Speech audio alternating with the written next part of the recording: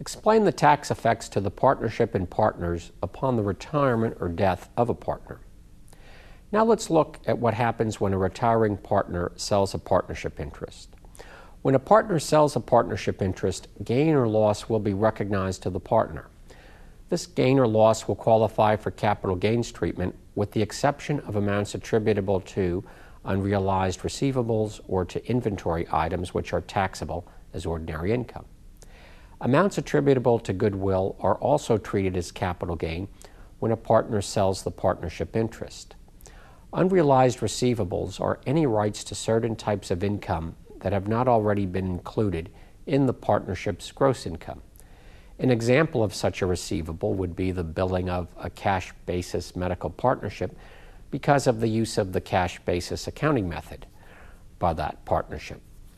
Those fees are not included in the individual partner's income until they are received by the partnership. What happens in the case of a partnership that is liquidating the interest of the retiring partner? While a partner might choose to sell a partnership interest to the remaining partners, a partnership may itself purchase a partnership's interest and liquidate it.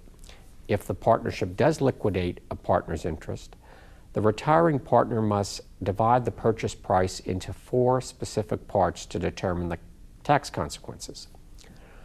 The 4 parts are as follows: partnership property, inventory, unrealized receivables, and goodwill. It's important to examine how each of these items is taxed. Payments for partnership property will result in capital gain or loss, while payment for the gain on inventory and unrealized receivables is treated as ordinary income. In the case of a liquidation of the interest of a general partner in a service partnership, payment for goodwill can be treated in one of 2 ways, depending on the terms of the partnership agreement. If the partnership agreement specifically states that the payment shall be made for goodwill, then the amount attributable to goodwill will be taxed as a capital gain.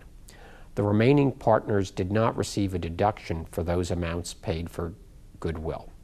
However, if the partnership agreement is silent regarding payments for goodwill, then any payments attributable to goodwill are treated as ordinary income to the retiring partner.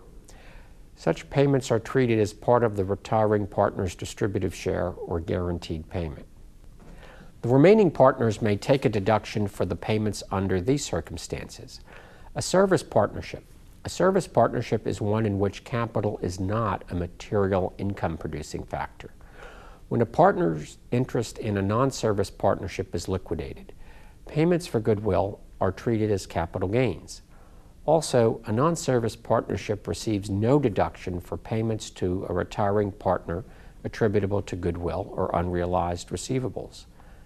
Note, however, that payments attributable to both unrealized receivables and inventory items will still be taxed as ordinary income to the retiring partner. When a partner sells his or her partnership interest to an outsider, payments for goodwill are always treated as capital gains.